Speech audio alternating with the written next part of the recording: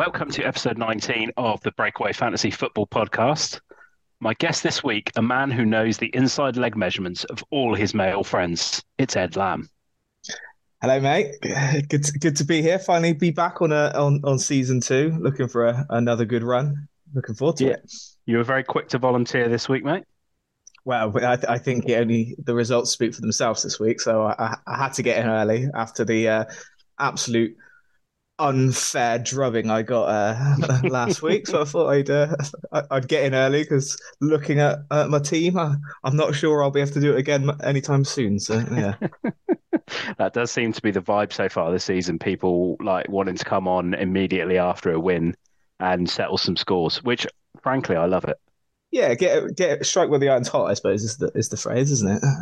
Yeah, yeah. And, from some of the questions I've got, some people like to continue that abuse even after they've been on the podcast and they just want to keep it rolling, which, I appreciate.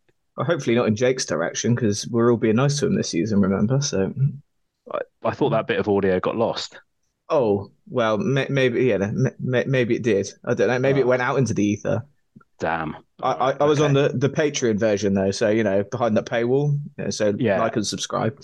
Yeah, absolutely. These content creators like myself, we've got to make money somehow. Well, exactly. Yeah. Yeah. Right. So week two of the regular season's in the books, and I thought last week's pod worked pretty well. Slight change in format, and that seems to have vibed with most of the four-person audience that we've got. So I think we're going to stick with that. I think definitely going to stick with the things we love to see part of the content. And then a slightly tweaked other section, which we're going to call "It's the Hope That Kills You," and I think both of those are real mottos for this league of extraordinary gentlemen. So yeah, we'll go with that from now on. Of course, we'll touch in on the performances in the games this week, and then special feature because we've got the Tailor. We couldn't let him go without doing the top five all-time NFL uniforms.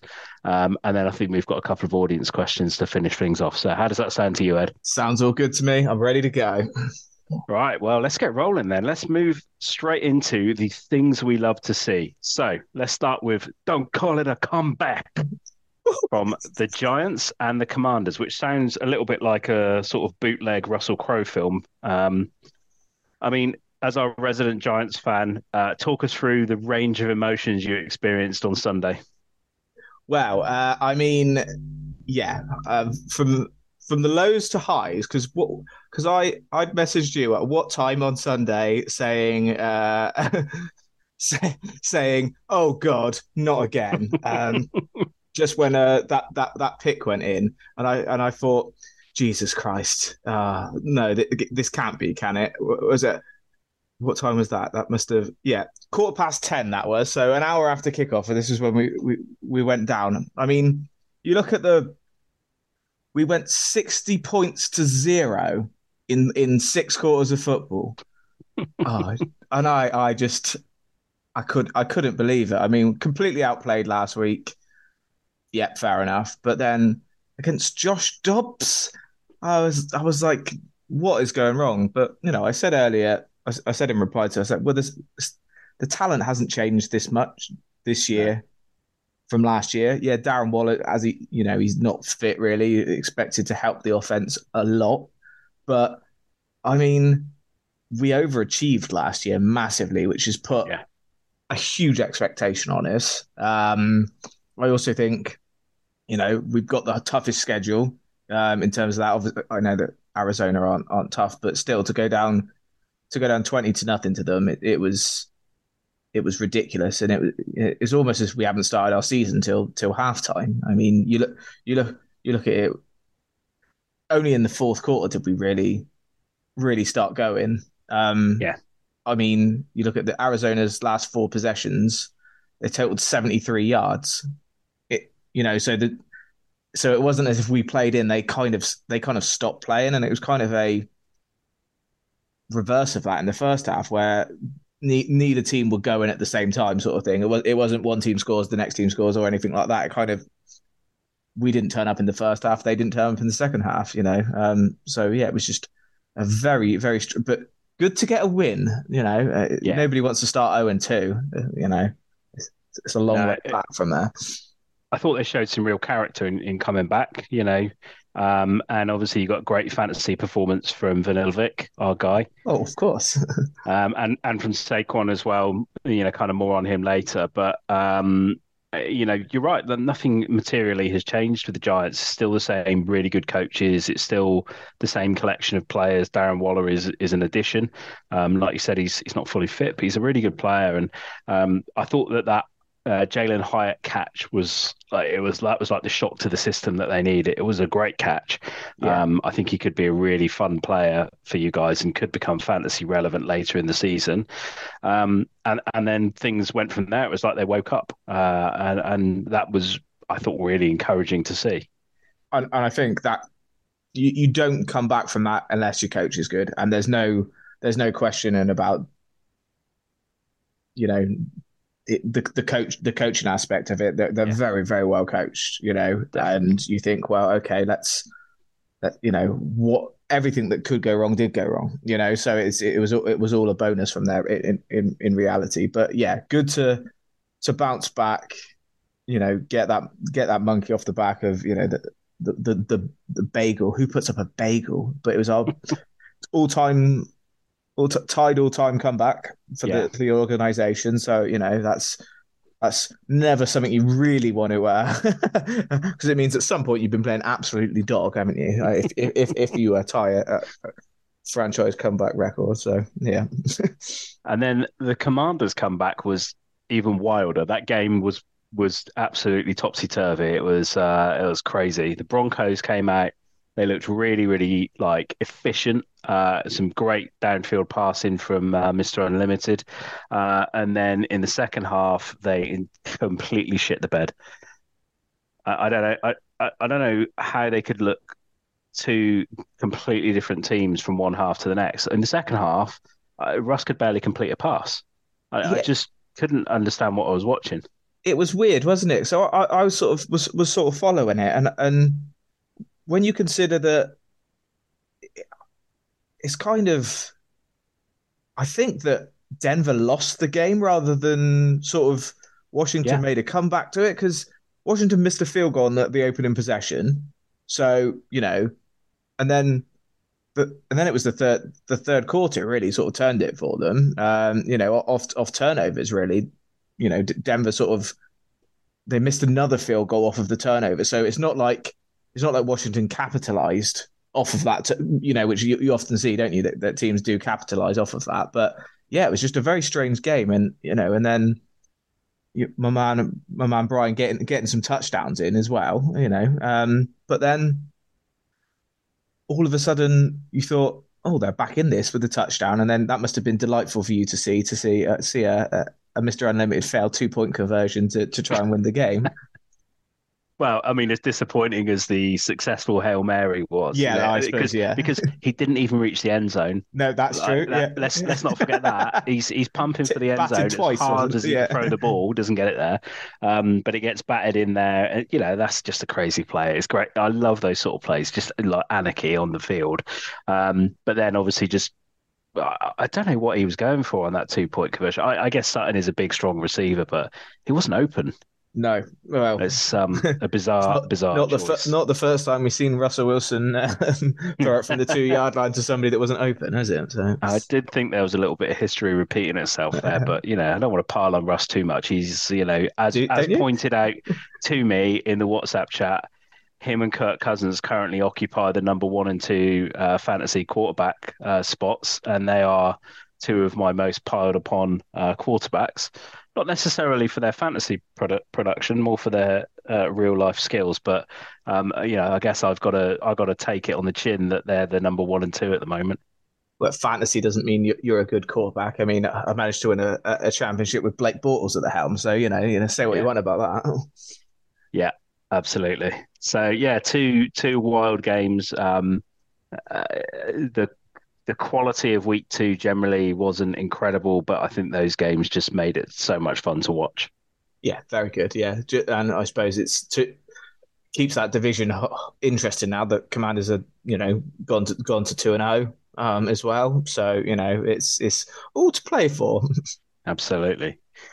So going back to Thursday night's game, another thing we love to see, and Jake will particularly love to see this, is DeAndre Swift running wild. 175 yards rushing and three receptions for a total of 6 yards, but let's not worry too much about the yardage. He was absolutely brilliant, best game of his career. I've always really liked Swift. I had him in quite a few leagues where I'd taken him in rookie drafts, but he always sort of flattered to deceive. You sort of look at this though, and you go, and then you look at the parallel in Detroit right now and what they're doing there with Jahmyr Gibbs. Is like, actually, is it something about the way the Lions want to use their running backs? Means that Swift was never really going to work out there, and is he just being unfortunate, and is he going to get completely unleashed on this Philadelphia offense? I don't know. It's too early to tell, but that was a heck of a performance on Thursday night. He basically won the game for them. Yeah, 28 carries, wasn't it? So that's you don't see that. No, you hadn't seen that of him in Detroit, had you? But No, 9 first downs. That was what points wise is in our yeah, leagues. But that that's what you want out of your running back, isn't it? In a offense like that where you have got threats outside, you've got that quarterback. Jalen Hurts doesn't need to do everything himself. That's that's how talented that ball club is, I suppose, isn't it? And I think you mentioned it last week.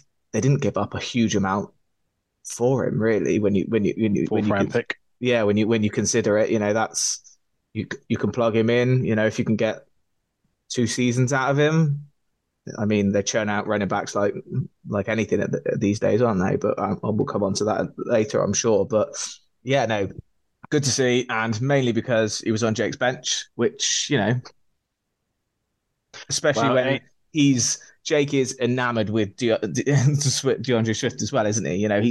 it loves him. It's like every word he comes out of his mouth is DeAndre Swift way, especially last year anyway. But yeah.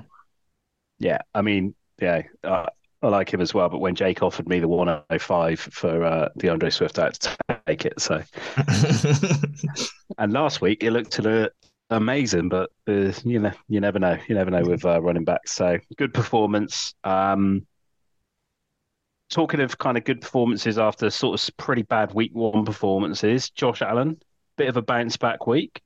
Not quite the Josh Allen that we've necessarily seen in the past, but back on track with 274 yards passing and three touchdowns. Spread it about a bit, which I quite like to see. I'm sure Stephon Diggs owners won't want to see Gabe Davis named at the top of their receiving chart too often. But he made a lot of passes to a lot of players. I mean, James Cook got 36 yards receiving on top of his rushing as well. So yeah, good to see Allen back to making good decisions and winning games comfortably. Yeah, accurate, wasn't he? Was he 31 of 37, which you don't often associate with him. You think big arm, big play. And he didn't do anything on the ground, which No. which is very unlike him. I know there was that hilarious failed hurdle attempt over his college teammate, which was quite funny, wasn't it? That was quite good to see. But yeah, it's. I mean, he's had a good off season. I mean, in his personal life, let's not kid ourselves. Now he's dating Haley Steinfeld. That's a tick in my box. But he's getting it right. Like he had to bounce back, didn't he, from week one? He's Yeah. too good for that. So you expect that from him, but it's just get that offense churning. Like you said, if you can, you'll get opportunities to spread it around because Diggs commands so much attention, doesn't he? And it's if they could just supplement in every couple of weeks or so an extra player, then to unleash that workload, that's good for him, I suppose. And if defenses are worried about Josh Allen and his passing, and it means that James Cook gets 100 plus yards at 7.2 yards per carry every week, that's going to be pretty awesome. He's certainly in the better situation of the two Cook brothers at this point in time. Oh God, don't. Tough week for Dalvin. Oh God.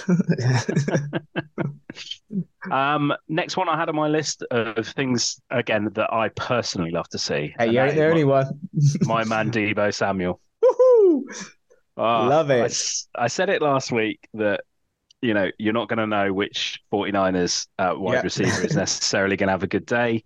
and Brandon Ayuk getting injured early probably may have contributed to Debo having a really good day. And you look at the box score and you're like, oh, he only had 63 yards receiving, but every one of those receptions was important.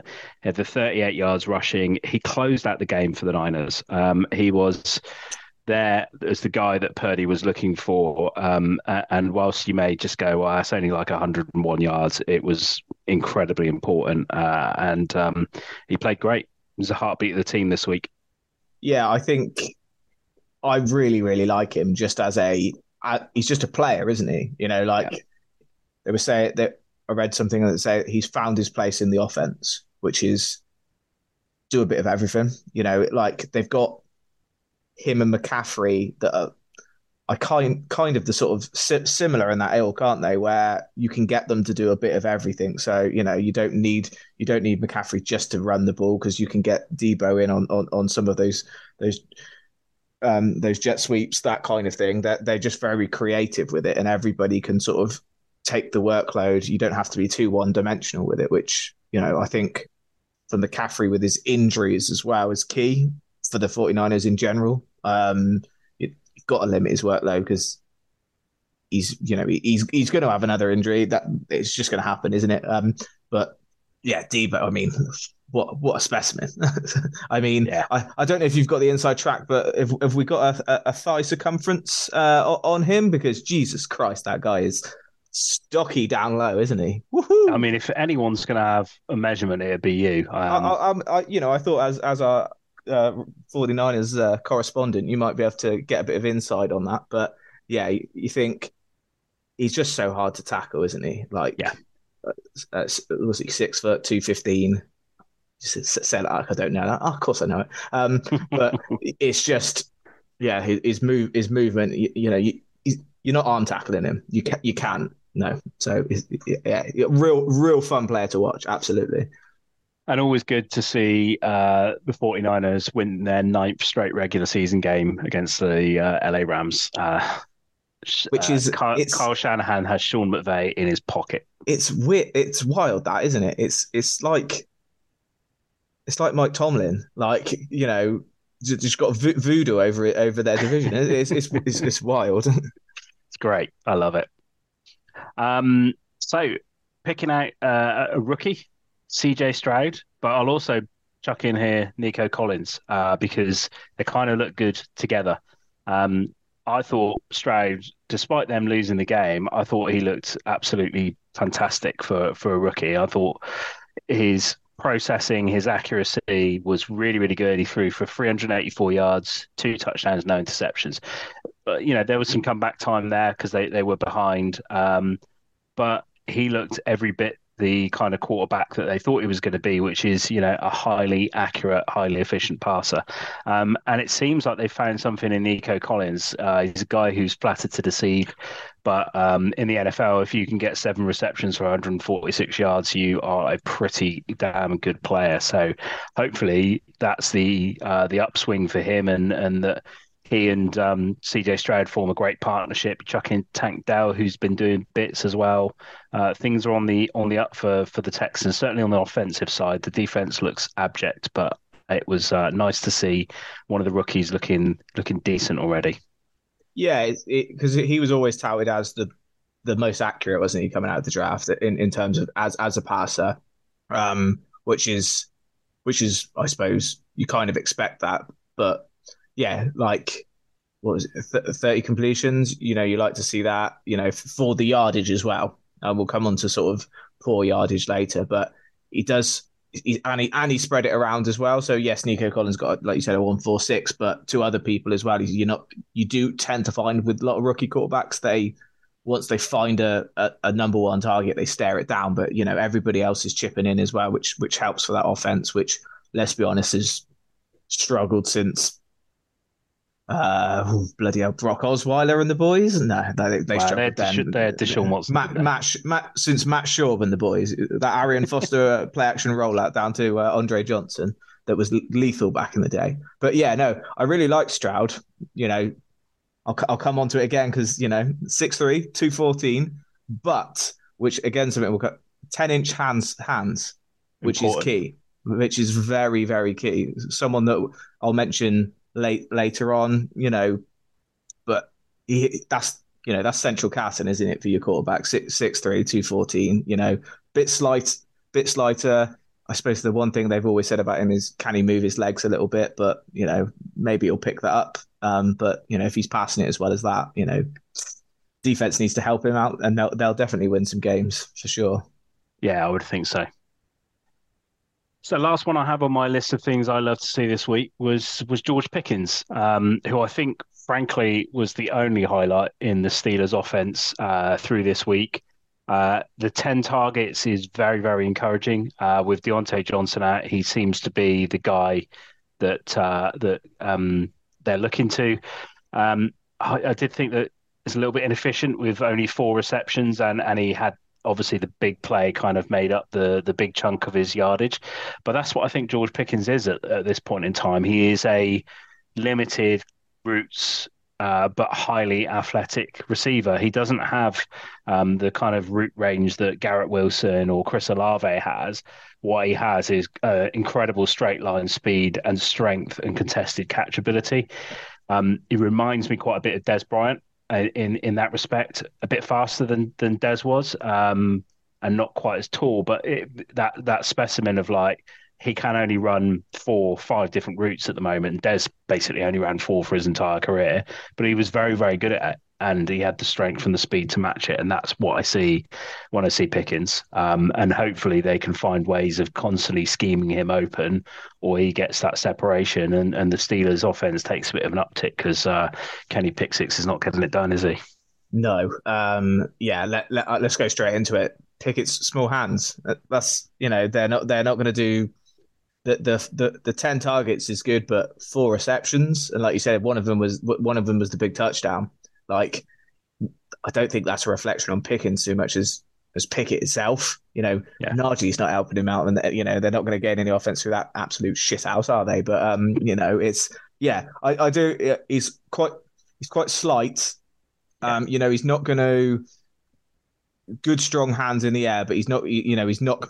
You're not going to run him across the middle, are you? Like, he's not got that ability. Like, some of the bigger receivers of yesteryear, which I suppose is where the game is now, isn't it? In terms of some of the slighter, taller, rangier, should we say, receivers that A little exist. bit of foreshadowing there, Ed, for one of the listener questions that we have later. I like that. No, well, it's not my first rodeo, but yeah, no, I like him. He's a real competitor. That's Yeah, why he fits well in Pittsburgh, because yeah.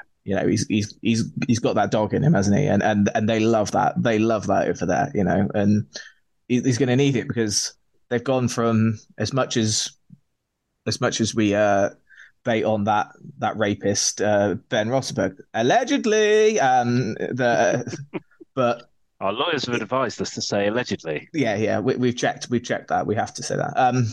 But he was consistent. You knew what you were going to get in, and I think that, I suppose there are a lot of teams, aren't there, at the moment, that have gone from their franchise quarterbacks that are looking for new ones, that have been, the Giants again, blessed with a quarterback for over 10 years, and now you're searching for the next one. And they've been few and far between, haven't they? If you look at the drafts for the last 10, 15 years or so, at least. Definitely. Any other things you love to see this week? Love to see it's just week 2, isn't it? It's good. It's good to be back in my rhythm, back in my rhythm, back to it. Just love to be it. Love to be there. It's good. Yeah, yeah. Get all of your Sundays aiming towards 6 p.m. Get everything else out of the way. I'm good Crack to a go. stout. Off you go. That's just me. Yeah, I think probably. Yeah. All right. So then moving on to the flip side of the things we love to see, it's the hope that kills you range. And we have seen a lot of that this week. Sticking with exactly the same game we just talked about. Poor old Nick Chubb. I mean, wrote down in my notes, devastating injury. R.I.P. That's it. That's his career, isn't it? It's got to be. You'd have thought. You think so? I think the injury is horrific, isn't it? And you don't come back from that. Yeah, you won't he won't be the same player if he comes back from that. Um, I was I know you touched on it last week about there aren't any feature backs left. They all pick up. You think once Derek's only, I reckon, a slight niggle away from really hampering him, but you think Saquon's battered, bruised. We talk about McCaffrey. You have to manage him. Chubb. You, you, it's not. I did some stats on how many attempts over a season over the last couple of years. You used to get at least 250 over a season attempts. They used to be double digits. Last season was a bit of an anomaly. They had eight rushes over 250 attempts, but the amount of yards they're getting, it's just going down and down and down year on year. Like realistically, last year they only had five running backs over 1,200 yards. You compare that Yeah, to years gone by where it's 7, 8, 9. You think of all of those that era that of great running backs that we looked at. It's last year was an anomaly in terms of how many, but before that you're looking at 4, 2, 3. Yeah, it's the way the league's going, isn't it? And you're not the running backs aren't getting that renewal. That once you get it's not worth it, is it? As a from a business point of view, and I think the Saquon 1 year deal. I think the Giants front office will be pretty pleased about that, to be perfectly honest. yeah, I agree. I think it's we've talked quite a few times on this pod about running backs age 27, 28, whatever the borderline is. Coming Some down, isn't go earlier than other. it? Yeah, well, like last year there was a lot of 27-year-old running backs who looked like they didn't have a lot of tread left on the tires. People like Dalvin, and you look at it this season, you're like, yeah, 27 is the year.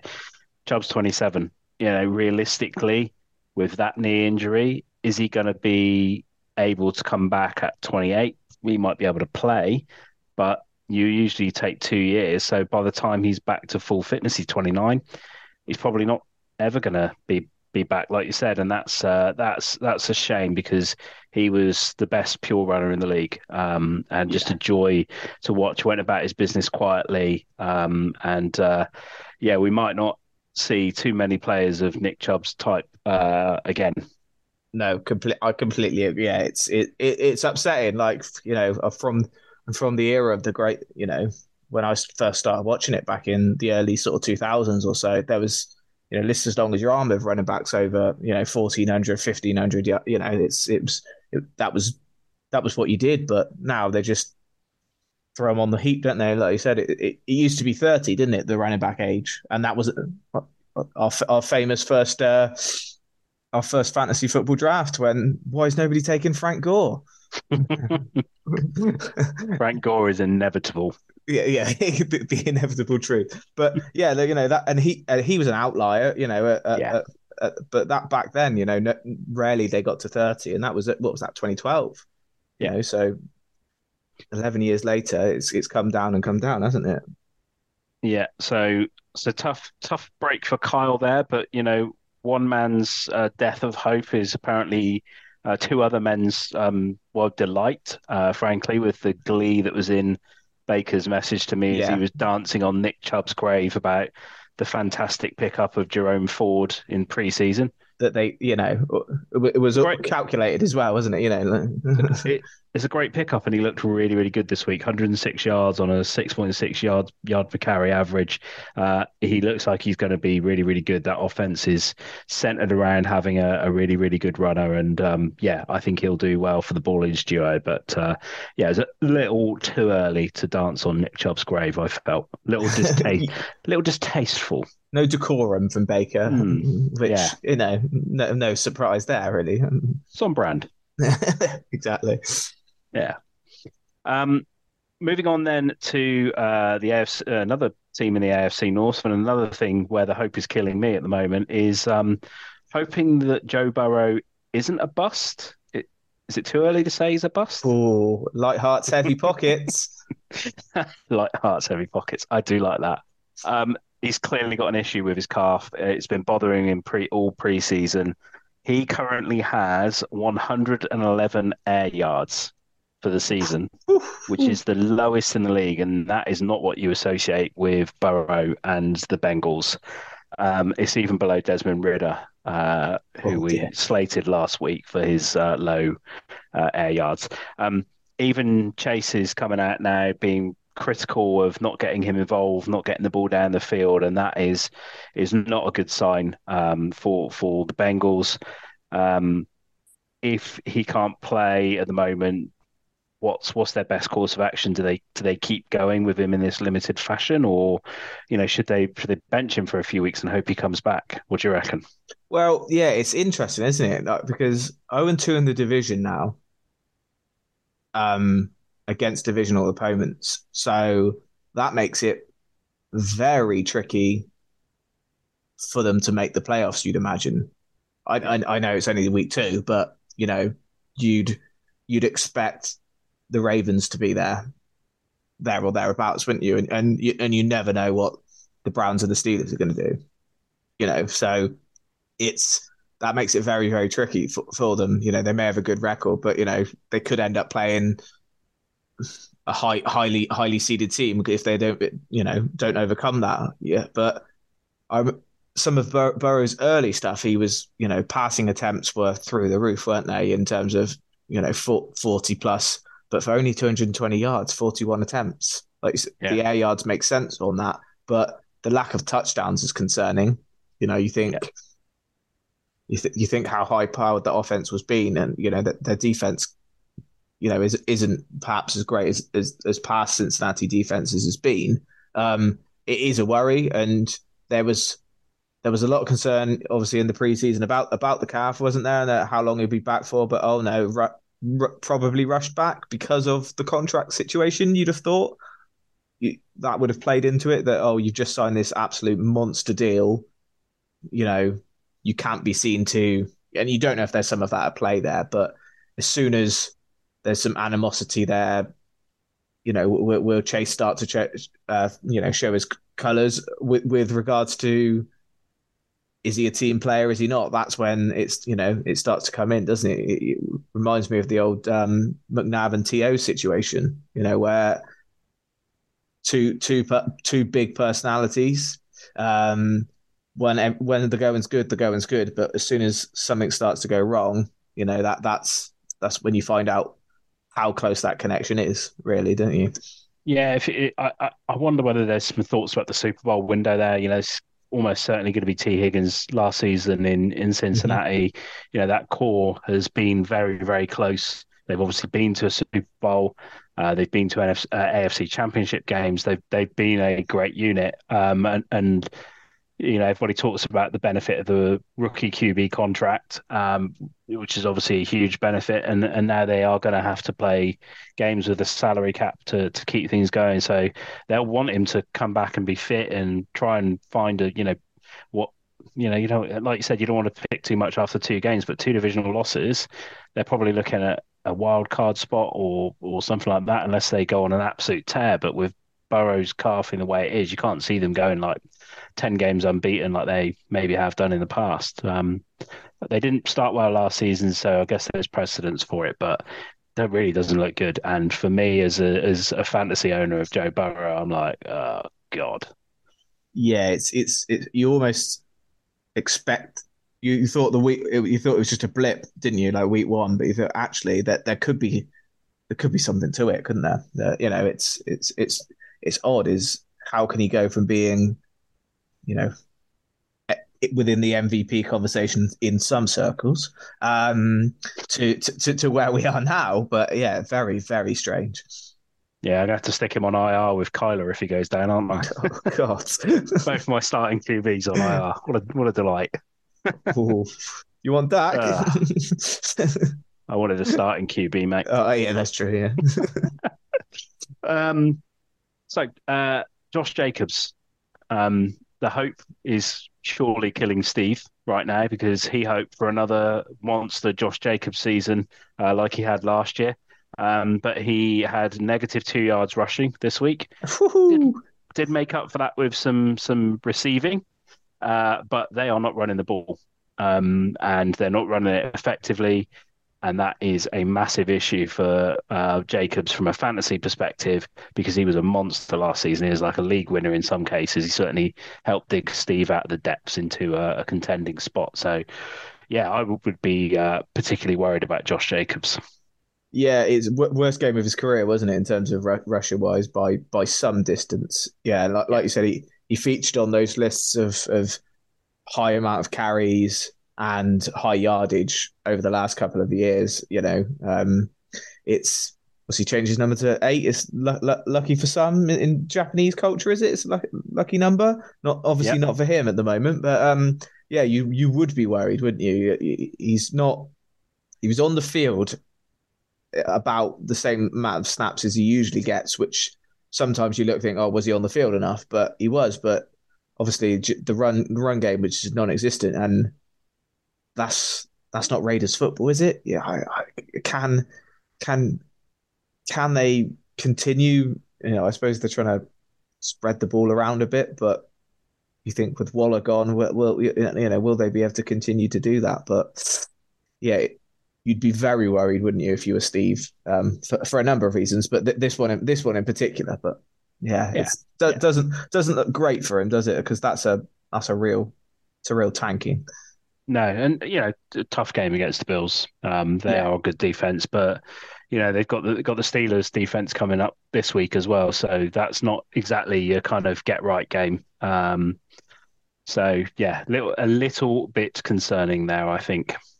but only benefit is it's the Steelers' offense, so they're Yeah, not going to, they're not you they're get not going to be. 14 points up, you might be all right. Yeah, exactly. Yeah, they're going to still get a chance to run the ball potentially, even if he's only on half a yard of carry. Even if he's in the Trent Richardson zone.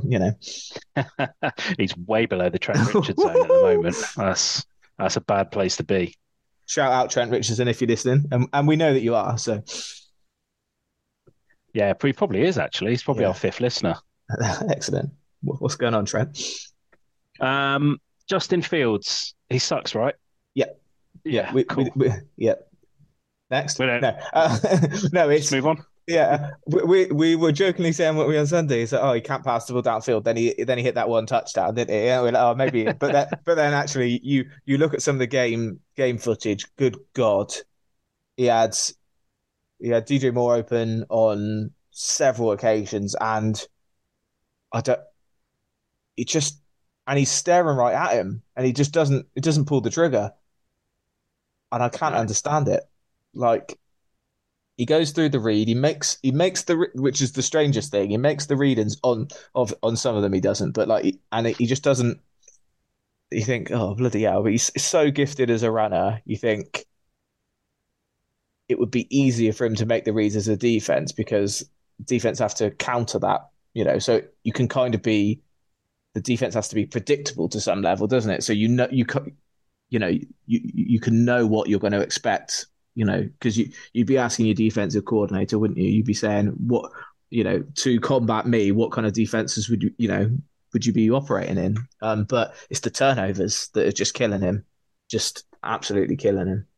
yeah, I don't really understand why they didn't run him at all this week. What do they have? Four yards rushing? Yeah, which It, is it, I, maybe they're trying to stop him from getting hurt, but that's not going to help because Justin Fields gets sacked more than any yeah, more quarterback in yeah, the league.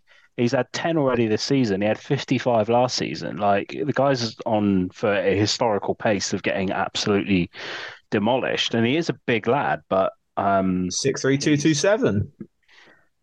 he's just going to get battered. I think the most damning, it's not quite a statistic, but the most damning thing I saw about him this week is that in his career so far, he has been in 10 win or tie situations. So he's driving the ball and he's got the opportunity to win or tie the game, Yeah, and he's lost 9 of them.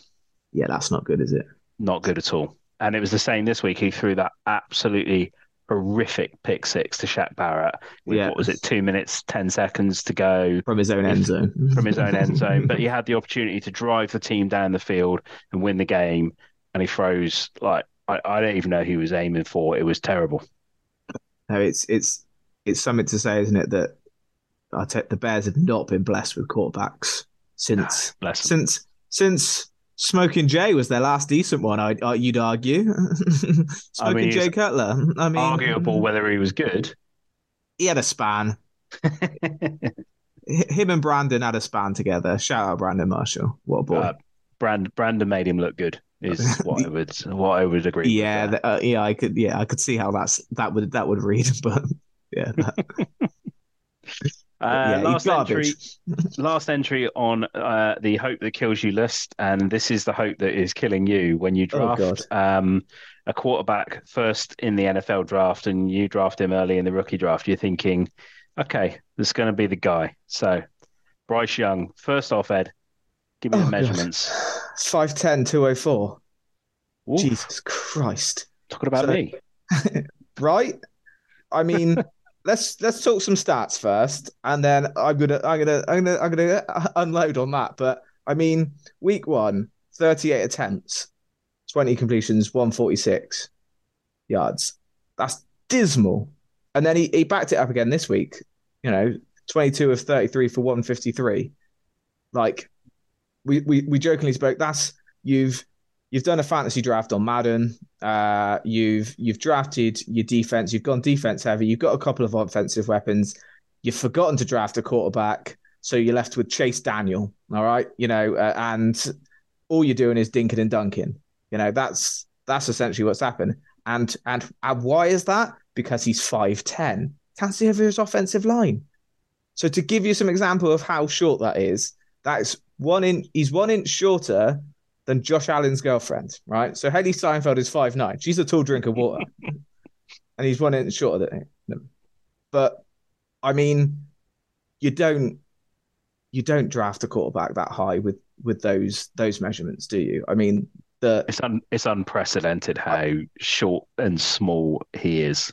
the only person that played quarterback that played in the NFL his size, Doug Flutie, who there's a lot of buzz around him in terms of who he was a player, great gritty player, but wasn't overly successful in the NFL. CFL, however, absolute baller. Shout out to the Edmonton Eskimos. But yeah, it's interesting. So I did a dive into some of the shorter quarterbacks, and 6 foot is short for a quarterback. Let's be honest. And there are only three notable ones, and we're talking Drew Brees, your man. 6 foot, just an elite mind, wasn't he? That Yeah, that's what he great was. football mind. Yeah, poor arm strength. So it was not like he could counteract his, because you'd argue Mike Vick, 6 foot as well.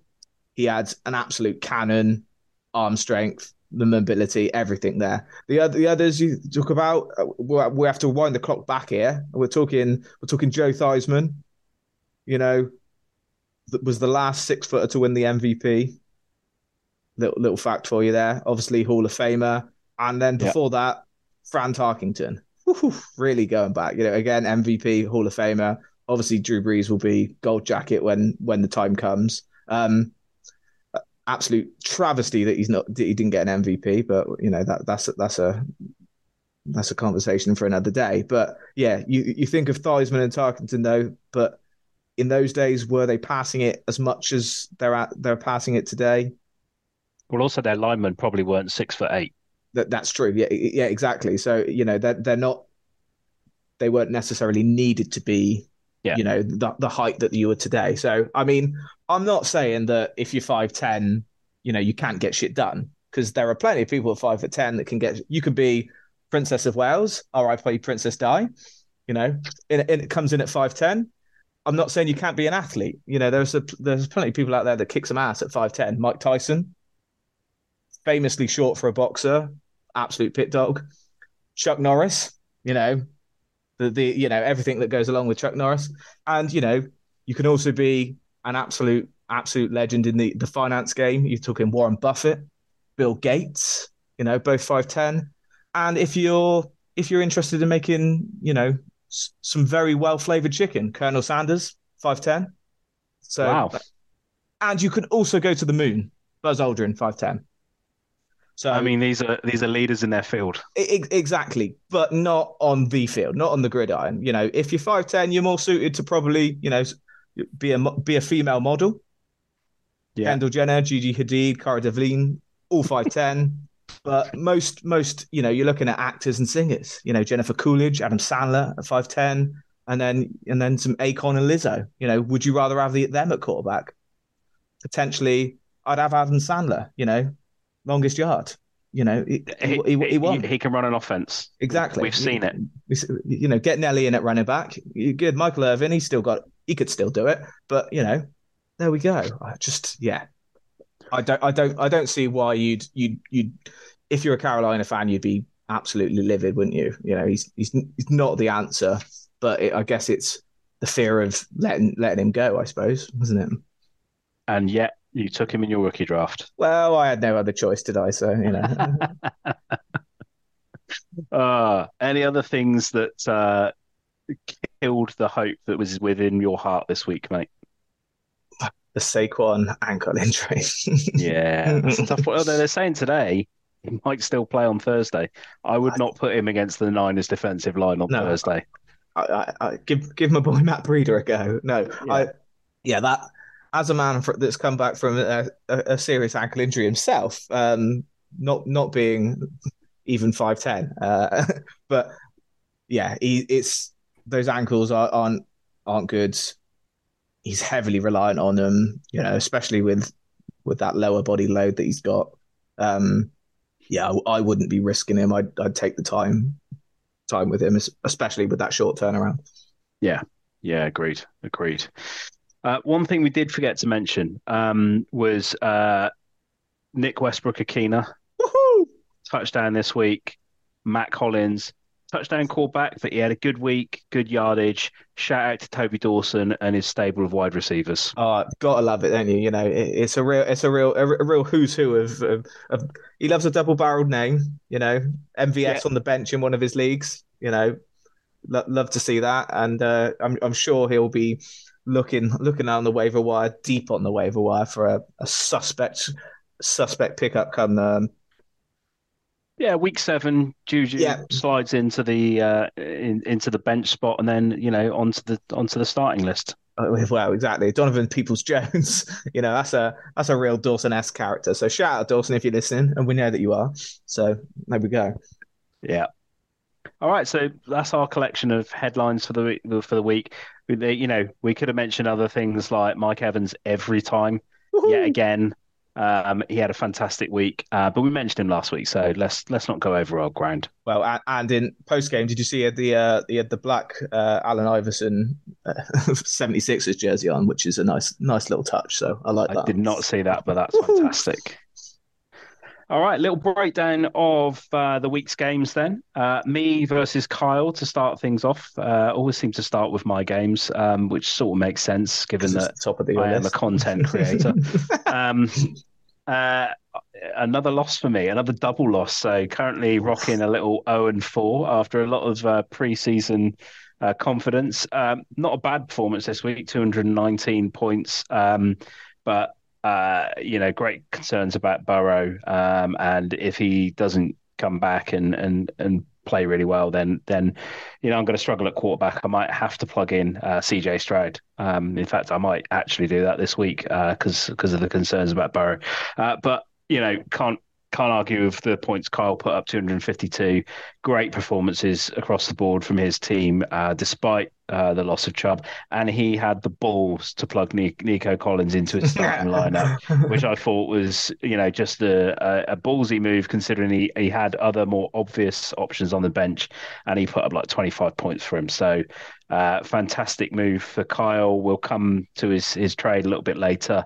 But yeah, another big win for Kyle, another big loss for me. Just missing out on that Murchie B as well, weren't you? So not The far Murchie off. B, I know. It was it 3 points off I of it? I would personally love to get off the zero just with the Murchie B. Get a little one-on-one this week. That'd be the way for me to go, I think. Oh, yeah, yeah. I mean, you look at Kyle's, just everyone contributed, didn't they? Yeah. Really. apart from well, Nick Chubb 7.4 before he did, so you can't grumble at that, can you? Really? Not at all. Not at all. So talking to Merchie B, Oh. you took down Jake this week with 225 versus 183. Absolutely dispatched him, didn't I? I mean, I embarrassed him. I probably write a letter to his mum apologising, to be perfectly honest. And it comes from one man and one man only, really. Vanilla Vic with that comeback game, 41.74. You know, two passing touchdowns, one on the ground, 59 yards rushing. Those four first downs, getting it done. Bought Tyler Algier in. Need very much needed. I'll be honest, team almost picked itself this week. I noticed that Adam Thielen's making a return to double-digit scores somehow, which makes me absolutely sick. But there we go. He's not going to get much action with Haley Steinfeld throwing him the ball in Carolina. So, but yeah, no, good to get the two. I can't see me getting too many of those this season, if I'm being 100% honest. I mean, my team is stinking up the place. Let's be honest. I mean, I know I'm a zero RB team. Shout out Rachel Bernard. AJ Dillon getting a break just because Aaron Jones is out, but Devin Singletary's still limping on in my goddamn team. I just can't let him go. But He's yeah, your boy. he is my boy. But yeah, I mean, I've got Eric Dotson on the bench. Oh god, it's slim pickings down there for me. But am I going to have to make a trade? Yes. Unfortunately, has Mr. Six Fab got all of the running backs? Yes, he has. Oh god, yeah. But Well, we move on it to next week. really good to see Raheem Mostert, who is a player Oh, who, from his time at the 49ers, I've got a lot of affection for. yeah. If he stays fit in that Miami offense, and he won't stay fit, No. but for as long as he does, he's going to be a great guy to own. He had a great week and put up a absolute ton of points for you. Yeah, he got home run speed, hasn't he? Yeah, But it will be interesting to see sort of his longevity with Miami in terms of, like you said, the injuries. But do we I know we've mentioned this before, but part and parcel being a San Francisco running back is getting injured just because of how much they are used, I suppose, to some degree. yeah. It's interesting to see whether he thought, well, let's get out of here for the rest of my career, sort of situation, really. Well, but he's running exactly the same scheme in Yeah, that's Miami, true. Yeah, that's true. which suits his play style, but I think exposes them to exactly the same issues you have in San Francisco, which is that outside zone run means you are going to get hit at full whack. So I hope he stays fit. Jeff Wilson's going to come back at some point and take away some of that carry. But yeah, he's an amazing player, still hitting 22 plus miles an hour, still one of the fastest players in the NFL. Yeah, love to see that speed. So big worries for Jake though. His team is really, really underperforming at the moment. He looks particularly thin, I think, at running back, where he's got Madison, who's not really performing particularly well, and Miles Sanders, who the Panthers are struggling, but he's not doing great. And then he's got that Browns duo of Amari Cooper and Deshaun Watson, and they're not setting things on fire either. So unless he gets something better from those guys, I think he is going to struggle to put together the really big scores that we saw from his team last season. Yeah, it doesn't help when he keeps DeAndre Swift on the bench, does it? So that's he only got himself to blame for that, really, isn't he? So Yeah, I think so. It's understandable why he benched him, but I mean, after trading for him, you've kind of got to rely on your guy that you put all that yeah, draft capital into. strange decision, isn't it, for a man who loves if you trade for a man that you clearly have got a sort of obsession. Obsession may be a strong word, but like then yeah, I would say starting. Definitely starting. Yeah. No, so next matchup then was Franco versus the Ballings duo. The Ballings hot start continues behind the efforts of the much mentioned captain Kirk Cousins, but also like really, really big performances again this week from Mike Evans every time, who we mentioned earlier, Bijan, as expected. Now you just kind of expect him to be put up a really good performance, and he's only been in the league for 2 weeks. And then obviously Josh Allen, who we talked about earlier on. So those guys between them putting up about 110 points, and if you get that, that's absolutely fantastic. And they've got Jerome Ford, who we mentioned earlier, just able to come in off the bench this week. So things really looking up for the Baldwin's duo. Yeah, that's a shame, isn't it? The smugness may continue, which let's be honest, any of us would love to wipe the smirk off of Baker in particular's face. Yeah, but yeah, no, you looked at Only you in look. 30 years, I've not managed it yet. Oh well, that's true. Yeah, but yeah, you look like you said, like if you can get 110 points out of three or four players, then you really you've got a base, haven't you? I mean, Franco with Dalvin doesn't help. A few busts from him that really didn't sort of show up. That sort of you know stalled his attempts to sort of make a comeback at least. But yeah, you'd be worried about Dalvin slightly, wouldn't you? I think, Yeah. especially especially sort of shit. I mean, but I suppose if Brees is limited this week, will he get more of a shot? You don't know, do you really? No, no. Franco sort of did a Franco this week, a little bit like the Chargers did a Chargers, um, and he's got a couple of them on his roster. So, he put up in his range of scoring 174. That's We're, what he we're, we're does, back to the Franco average. So, Mr. Consistent. I mean, you kind of almost pointless mentioning how good Micah Parsons is at this point. But bloody hell, he was amazing again this week. And he put up 41 points in fantasy, but he was just so dominant. I mean, the guy's got to be Defensive Player of the Year this year, surely. Yeah, If he he's just keeps on this tear, he's got to be one of the best of all time.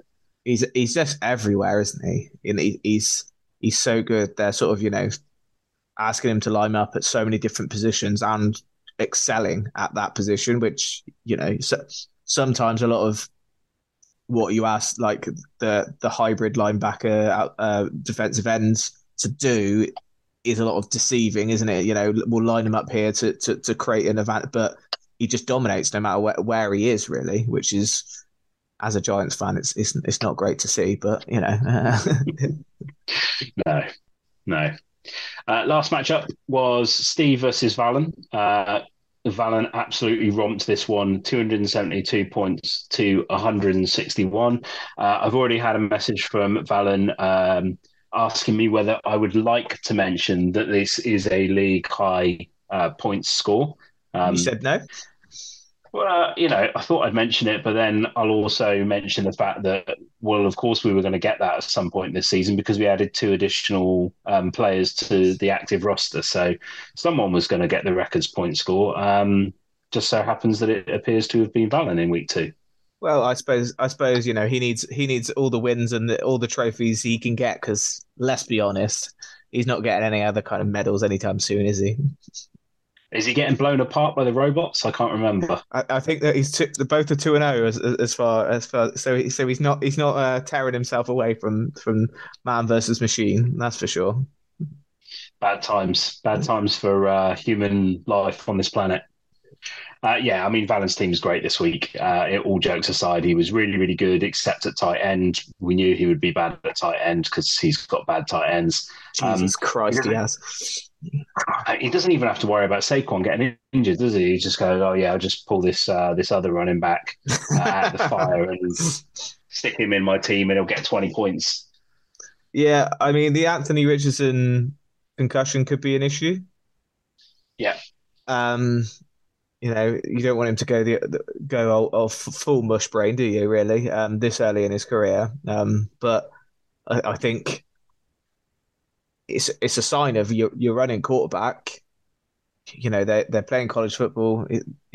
Are they being taught how to fall? Probably not. Is he getting hit that hard at college? Definitely not. Like we said, the HGH levels just not as high in college. They're all about partying. They are, I suppose, in the NFL, but they're all men. Men's men in the NFL. yeah. Yeah, artificially kind of supplemented men. He's exactly Deer antler spray. that. Right, so I think probably the last thing we should mention this week then is the trade that went down this afternoon slash this evening. Franco puts Stefan Diggs on the trade block along with a couple of other guys. And I mean, before I'd even seen that he'd blocked him, a deal had already been done with Kyle, who gave up Tyler Lockett, a future second round pick, next year's draft, and then all importantly, six fab. The obligatory Um, six fab. which I think is a key part of any trade deal now done in this league. Absolutely. In fact, I will refuse to process any trade that doesn't include six fab. Well, Um, are we talking the currency, or if you haven't got enough, the ice creams themselves? Would that be acceptable? I would accept somebody delivering six fabs to my house. Yeah. Excellent, excellent. Okay, cool. No, In fact, noted. I would encourage that. Not from Kyle. That might take a while. Yeah, could be a Um, while. Yeah. but yeah, what do you think of the trade? Um, I think I like it. Hmm. I think it's Kyle sort of trying to counteract the Chubb loss. Yeah. He can't get a Chubb on anymore. Obvious, but yes, I like. Yeah. So he's trying to get a 30 plus points player, isn't he? That's what he's just trying to get, and I suppose he's thinking if I can go for broke, get into the playoffs again, maybe sneak another win out, two championships in a row. He can wait a few years, tank it up, go again in a few years' time, isn't he? That's I guess what he's thinking. Yeah, he's not given up a lot to get it. Second round No, picks a bit of a dart throw anyway. I think if I was Franco, I, I would have asked for a little bit more, not loads, because I think it is reasonable value. But I think I might have asked for maybe an extra second in 2025 or something like that, and seeing if I could get a little bit more from Kyle. But I don't think the trade's particularly lopsided. Tyler Lockett's still a very, very good player. yeah, it does seem a bit light. All I would say is if you were trying to get that player off a certain other duo in the league, you probably wouldn't have had that kind of success. Yeah, I mean, they're going to obviously fire some shots back now at the league. Oh, we're not that bad in trades, blah blah blah. Okay, yeah, whatever. Keep staring. Yeah, good trade. Always good to see a trade in the league. We've had a Yeah, couple now this season, and I like to see that. Gives us something to talk about every week. there we go. Yeah, Yeah. Right. Well, moving on from the league then into our special feature today. yeah. You bring the tailor on, and you've got to talk about tailoring. You've got to talk about fashion, and we are going to talk about the top five uniforms slash jerseys that the NFL has ever produced. Um, I sent Ed a few suggestions. He disregarded them almost entirely, and I respect that. Um, so Ed, the floor is yours, mate. I don't know if there's a particular order to this or if it's just these are the top five, kind of in no particular order. Take us away. Your first one is the 2005 Atlanta Falcons jersey. Home Oh yeah, jersey? it's the alternate black one. Alternate black, right. Yeah, so back in those days, from about '03 to '06, they had three uniforms. They had the white, the black, and the red. They're all basically carbon copies of each other, but the black one is just iconic. I mean, you're talking, you know, I like to preempt this by saying purely based on on-field performance. Off-field performance doesn't factor into said player. Um, the, the the Dark Daniel Jones, as he should now be known. So yeah, Mike Vick in that seven, that uniform, because they were all black pants as well. It was it was just beautiful. They it just looked good. I mean, they had back in those days they had Warwick Dunn at running back. They had TJ Duckett. You had Brian Finnan on out wide. I mean, Algae Crumpler. I mean, they had some ballers back in the day, and it's just beautiful. It's simplistic. It's just iconic. It's how you picture Michael Vick in that black jersey. I mean, I Glorious. picture him in an orange jumpsuit. Yeah, that's why when he came out, he couldn't sign for Cleveland, wasn't it? That was one of the reasons. Yeah, no, Yeah, when you sent it over yesterday, I was like, that is a really cracking looking jersey. I did question the inclusion of Michael Vick, but he is strongly associated with that period in time, that jersey. It looks absolutely incredible. So, no, absolutely no dispute for me. That is a fantastic jersey. yeah. The Falcons have always done well with jerseys. I think it's just the color regime that they have. There's just it's black, red, and white is just you can't go too wrong, can you? Really? I mean, they've got some absolute awful ones at the moment, but like, but I'd also like to caveat that in terms of my jerseys, I discounted color rush jerseys. Yeah, no, I think that's a good Because idea. I think it's too easy to have a nice color rush jersey. Yeah, and it's Whereas, it's really only for one game, isn't it? yeah, So exactly, yeah. So you haven't got to rely, you can make it as outlandish or as stupid as you want, But yeah. yeah, So the second one on your list was the 2006 San Diego Chargers powder blue, which it Woo-hoo-hoo! makes everyone's list. It is absolutely wonderful. Oh, glorious, isn't it? And this one in particular, they were still doing a throwback on it. So they reintroduced it into the regular uniform schedule back in San Diego. This is before, for any new listeners, when they were in San Diego. They sort of reintroduced it with the same sort of size number shirts. They sort of smaller the numbers down a little bit on all of their jerseys, but they were nice big. It's those Reebok days, those Yeah, stitched numbers on. And who else can you picture in it but the Danian Tomlinson? I mean, absolutely. what a player! I mean, we were talking earlier, weren't we, about those great running backs, and my God, that guy had it all, didn't he? He The was, OG fantasy football god. oh yeah, those passing touchdowns. They had to introduce that on Madden, the old halfback pass, because he was doing that. I think I don't know how many career passing touchdowns he's got, but a fair old few, I would imagine. But yeah, I mean, it's just iconic, wasn't it? That those powder blues. I mean, they almost made Franco switch allegiance to a division rival. I mean, I think he's still considering it, to be perfectly honest. But yeah, the new ones, they're nice. I like them. They're great. But the old one, I like that they haven't copied them directly. Yeah, It's a nod to. It's almost the same, but it's not the same. And I quite like that they can leave that there where it is, basically. yeah, you can't touch that original. Oh, Next one was another lovely blue shade, and another one that comes up on everyone's list, the 1993 RIP to the Houston Oilers. oh, yeah. And again, to some of our newer listeners, that they are would you would now consider them the Tennessee Titans, and the Titans Yeah, do a little nod to them, don't they? But yeah, that light blue is just uh, it's just a glorious jersey, isn't it? It's the colors on it are nice. Oh, the logo's great as well, isn't it? it's It's a cool logo. yeah, and it's associated with Warren Moon as well. You think the Hall of Famer later on. It was, I guess, to Steve McNair to some extent. R.I.P. to him.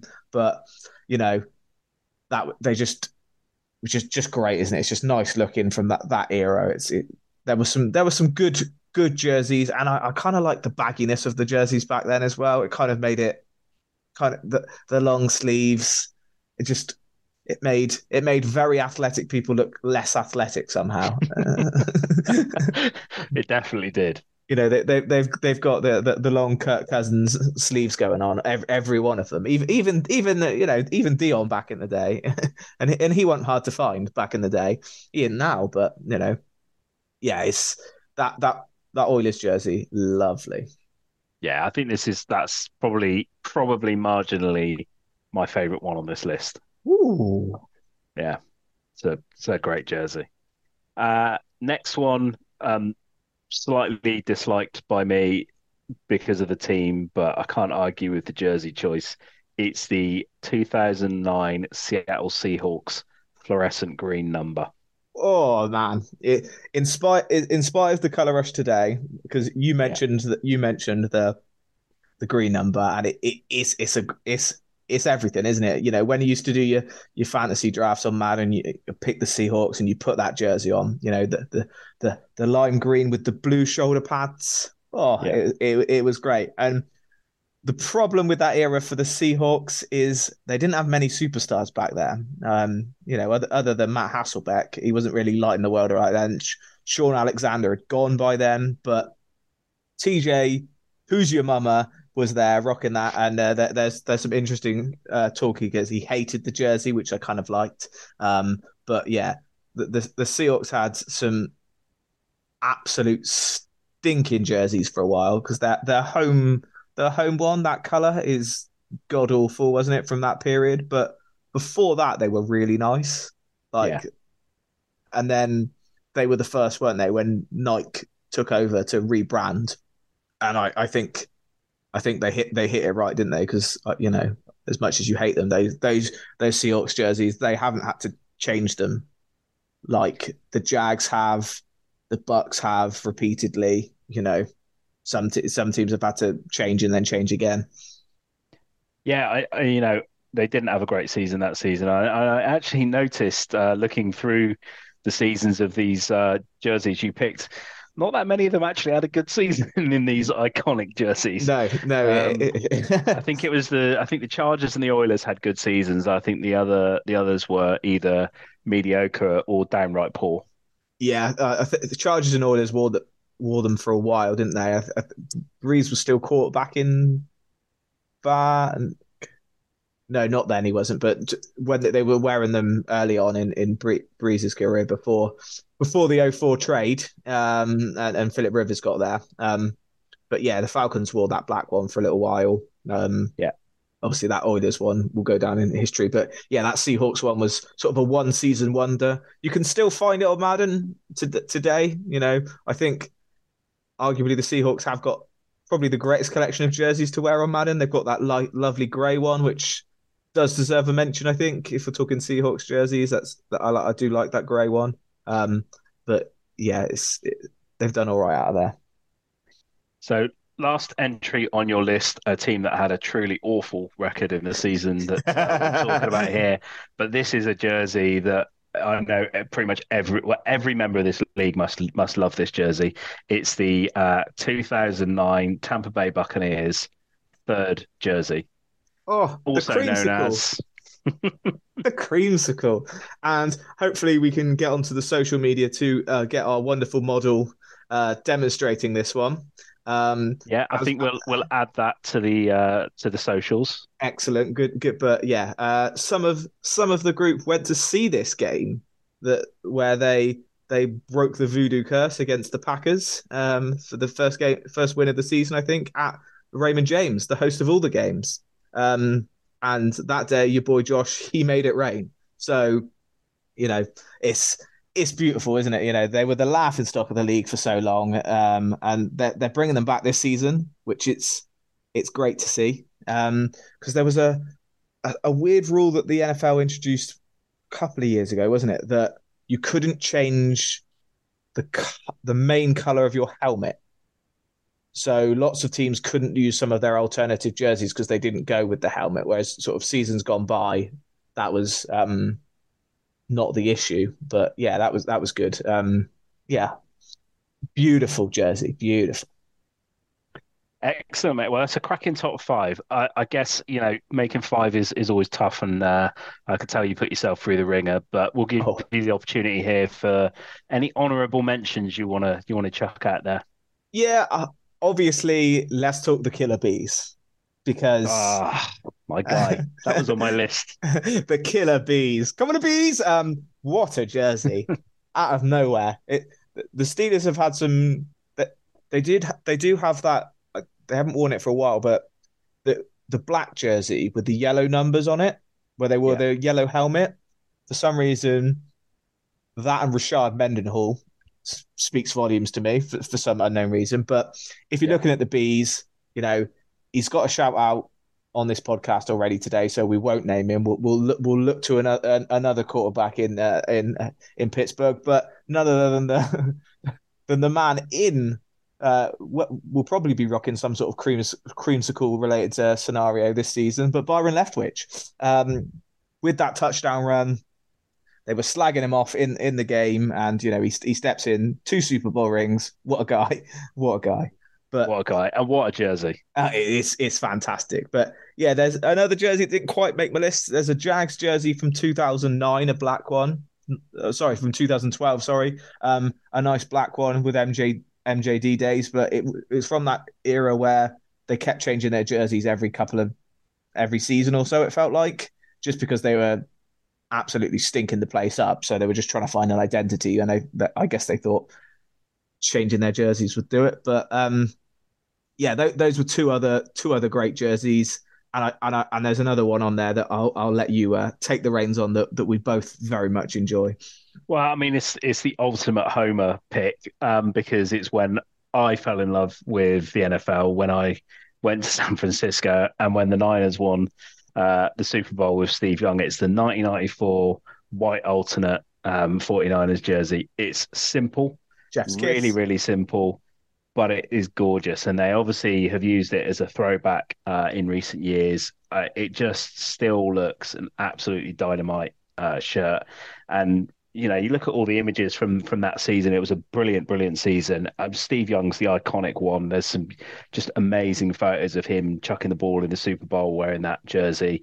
Jerry Rice was there as well. It's just my favorite jersey of all time. But I realized that a pretty plain white jersey with red stripes is not quite everybody's cup of tea. So it's going on the socials Oh yeah, whether anyone likes it or not. But it to me it's got so much nostalgia associated with it, and I will always love that jersey. it's clean, isn't it? And I really like the way they've brought it back in sort of the throwback to it. It's the black edging on the Yeah, numbers that does it for me. It's just nice, isn't it? Like you said, it is hard to get a white jersey that stands out. yeah. It is. There are some nice ones, Miami.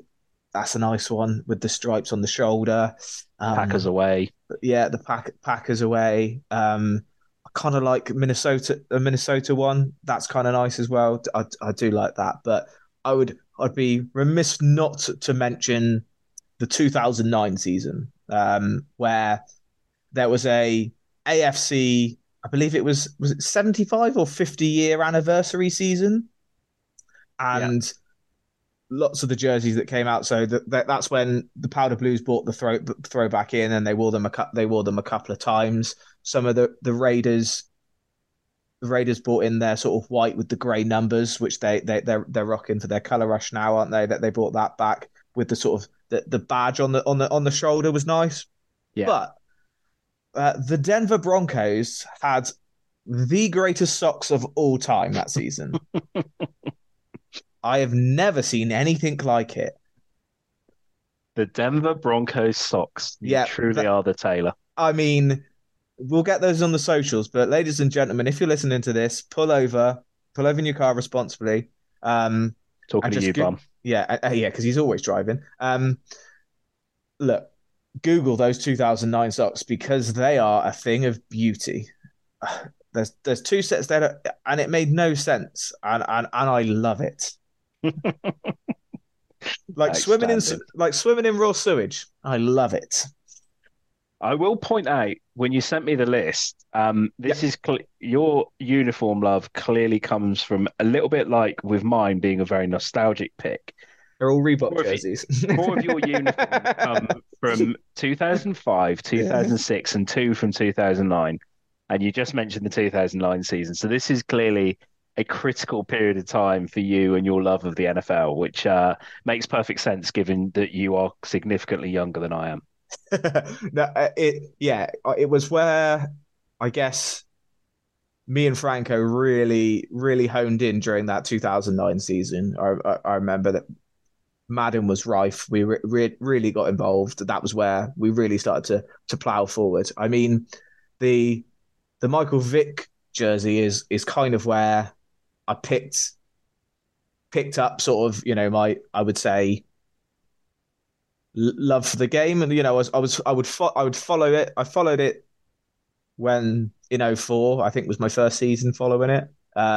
Which is ironic because there's why I picked the Giants, because they were the worst team. So that's why I started to root for them. And it was, followed it, had a couple of Maddens and that. But then, when once I got into, the '05 season, and I was just, I couldn't believe what I was seeing with that, from Michael Vick. And I was like, well, this is a sport I'm going to follow to the day I die. And here we are. But yeah, no, there is something quite nostalgic about that Reebok era, where it was those the jerseys themselves that you bought, weren't they? They were nice and light, not like these heavy Nike ones that we've got today. Yeah, they fit a bit better, but that was part of it, wasn't it? Yeah, yeah, those light meshy jerseys Yeah. were great. All right, so we'll round out the pod then, Ed, with a little bit of Q&A.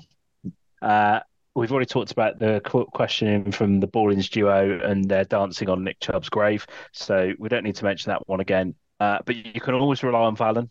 You send out the bat signal for some questions, and he comes in with a couple every single week. Great listener, great listener. I had two from Valen. So we sort of talked about this one a little bit earlier. What do you make of the new trend of very slim slash light wide receivers having success?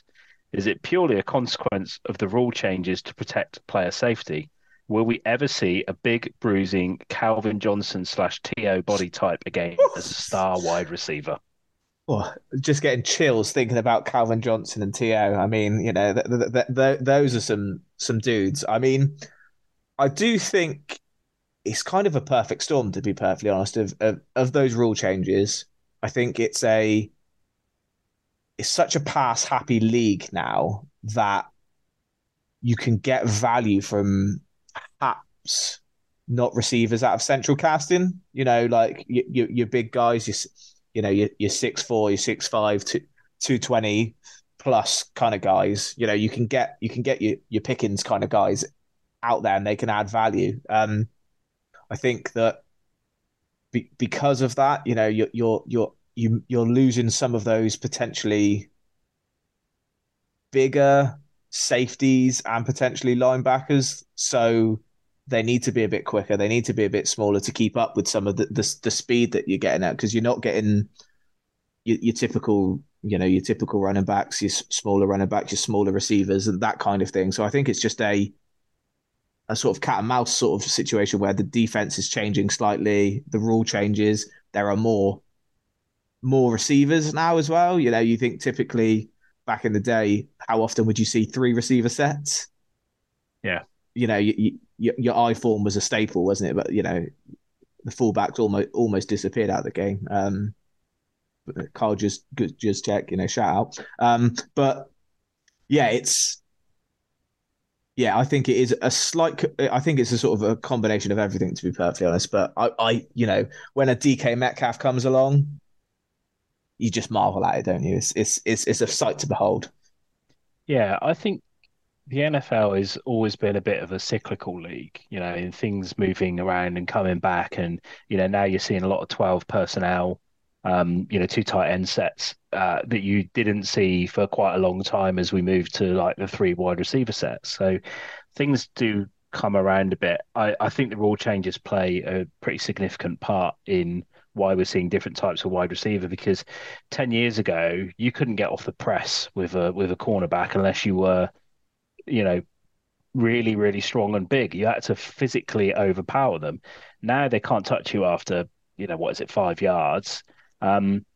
And so that allows receivers like Devonta Smith to be successful. Now he's elusive as hell anyway, so he's probably the wrong shout. But maybe like a Chris Olave, might not have been successful 10 years ago because he just wasn't strong enough. He would have been typecast as a slot guy. But I also think the types of scheme that these Mm. the kind of McVay, Shanahan, Mike McDaniel, these guys are running, they need route runners who can run precise routes.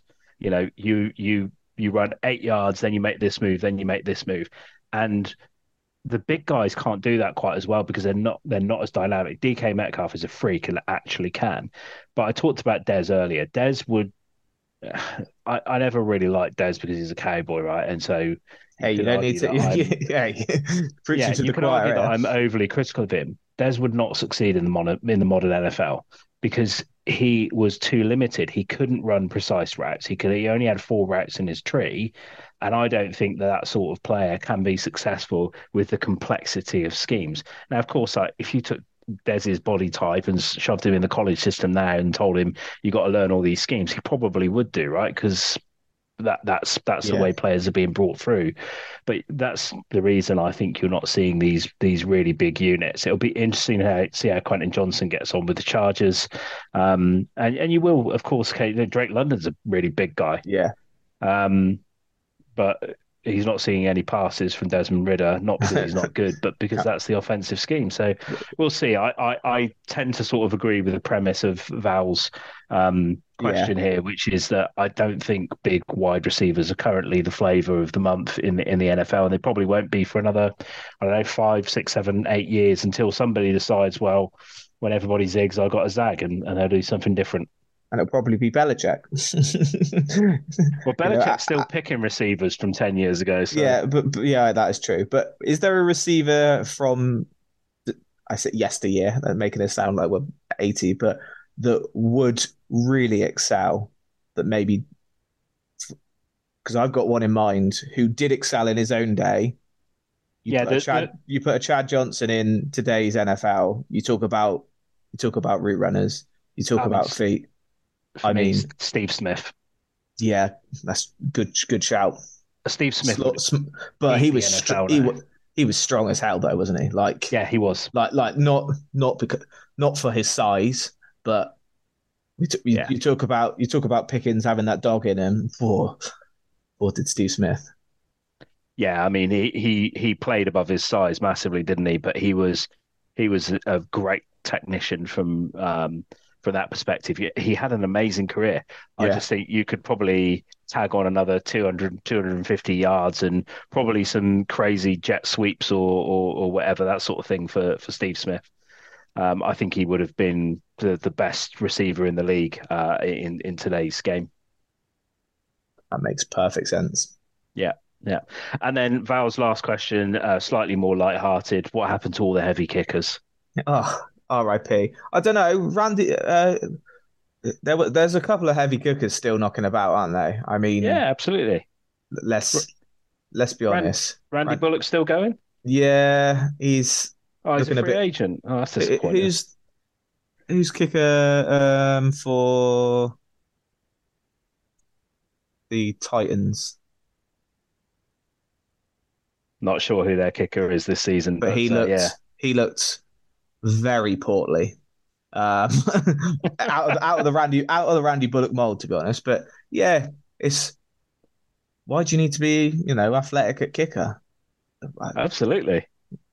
I guess why wouldn't you be? I guess you've got nothing else to be doing, but you might as Oh, well it's stay. it's You it's might as Nick well stay. Folk. That's it, Nick Nick Folk. Folk. Yeah. There you go. But he's still out of that old school range of Yeah, the sea yeah. I bass. mean, But yeah, young Wei Koo's ruining it for everyone, isn't he? By actually being athletic. yeah, that doesn't help, And Yeah, punters, athletic punters. I get you need to be a bit of athleticism as a punter. It goes a long way, I yeah. think. But a kicker, I don't think you need to just put. You could put Mark Bosnich up there and just absolutely hammer it home, and from 80 yards or whatever. Well, Mark Bosnich did like those white lines, didn't he? So Allegedly. not allegedly. I think that one's fairly well proven. Well documented. Right. Any final thoughts from you this week, Ed? No, it's just been a real pleasure. Glad to be back. Hopefully, the audio technicalities can be sort of sorted out in post. Yeah, I'm gonna have to try a new setup, I think, because that's 3 weeks running where I have experienced technical difficulties. And a shout out to our sponsors, HelloFresh, America's number one meal kit, and Harvey Norman for the amazing rugs that they do as well. So, I mean, surely after this week, we've got to mention the general, right? oh, the General's Insurance. What's that penguin doing? Anybody know? Why was there a penguin there? What is the story behind that? Some God only marketing knows. focus group thought it was a good idea. Dawson been on it, half term, half price. Get him in there. Wow. On that bombshell, it's been an absolute pleasure, mate. So until next week, let's ride all the way down to the 3 yard line because I can't get it in the end zone. See you later.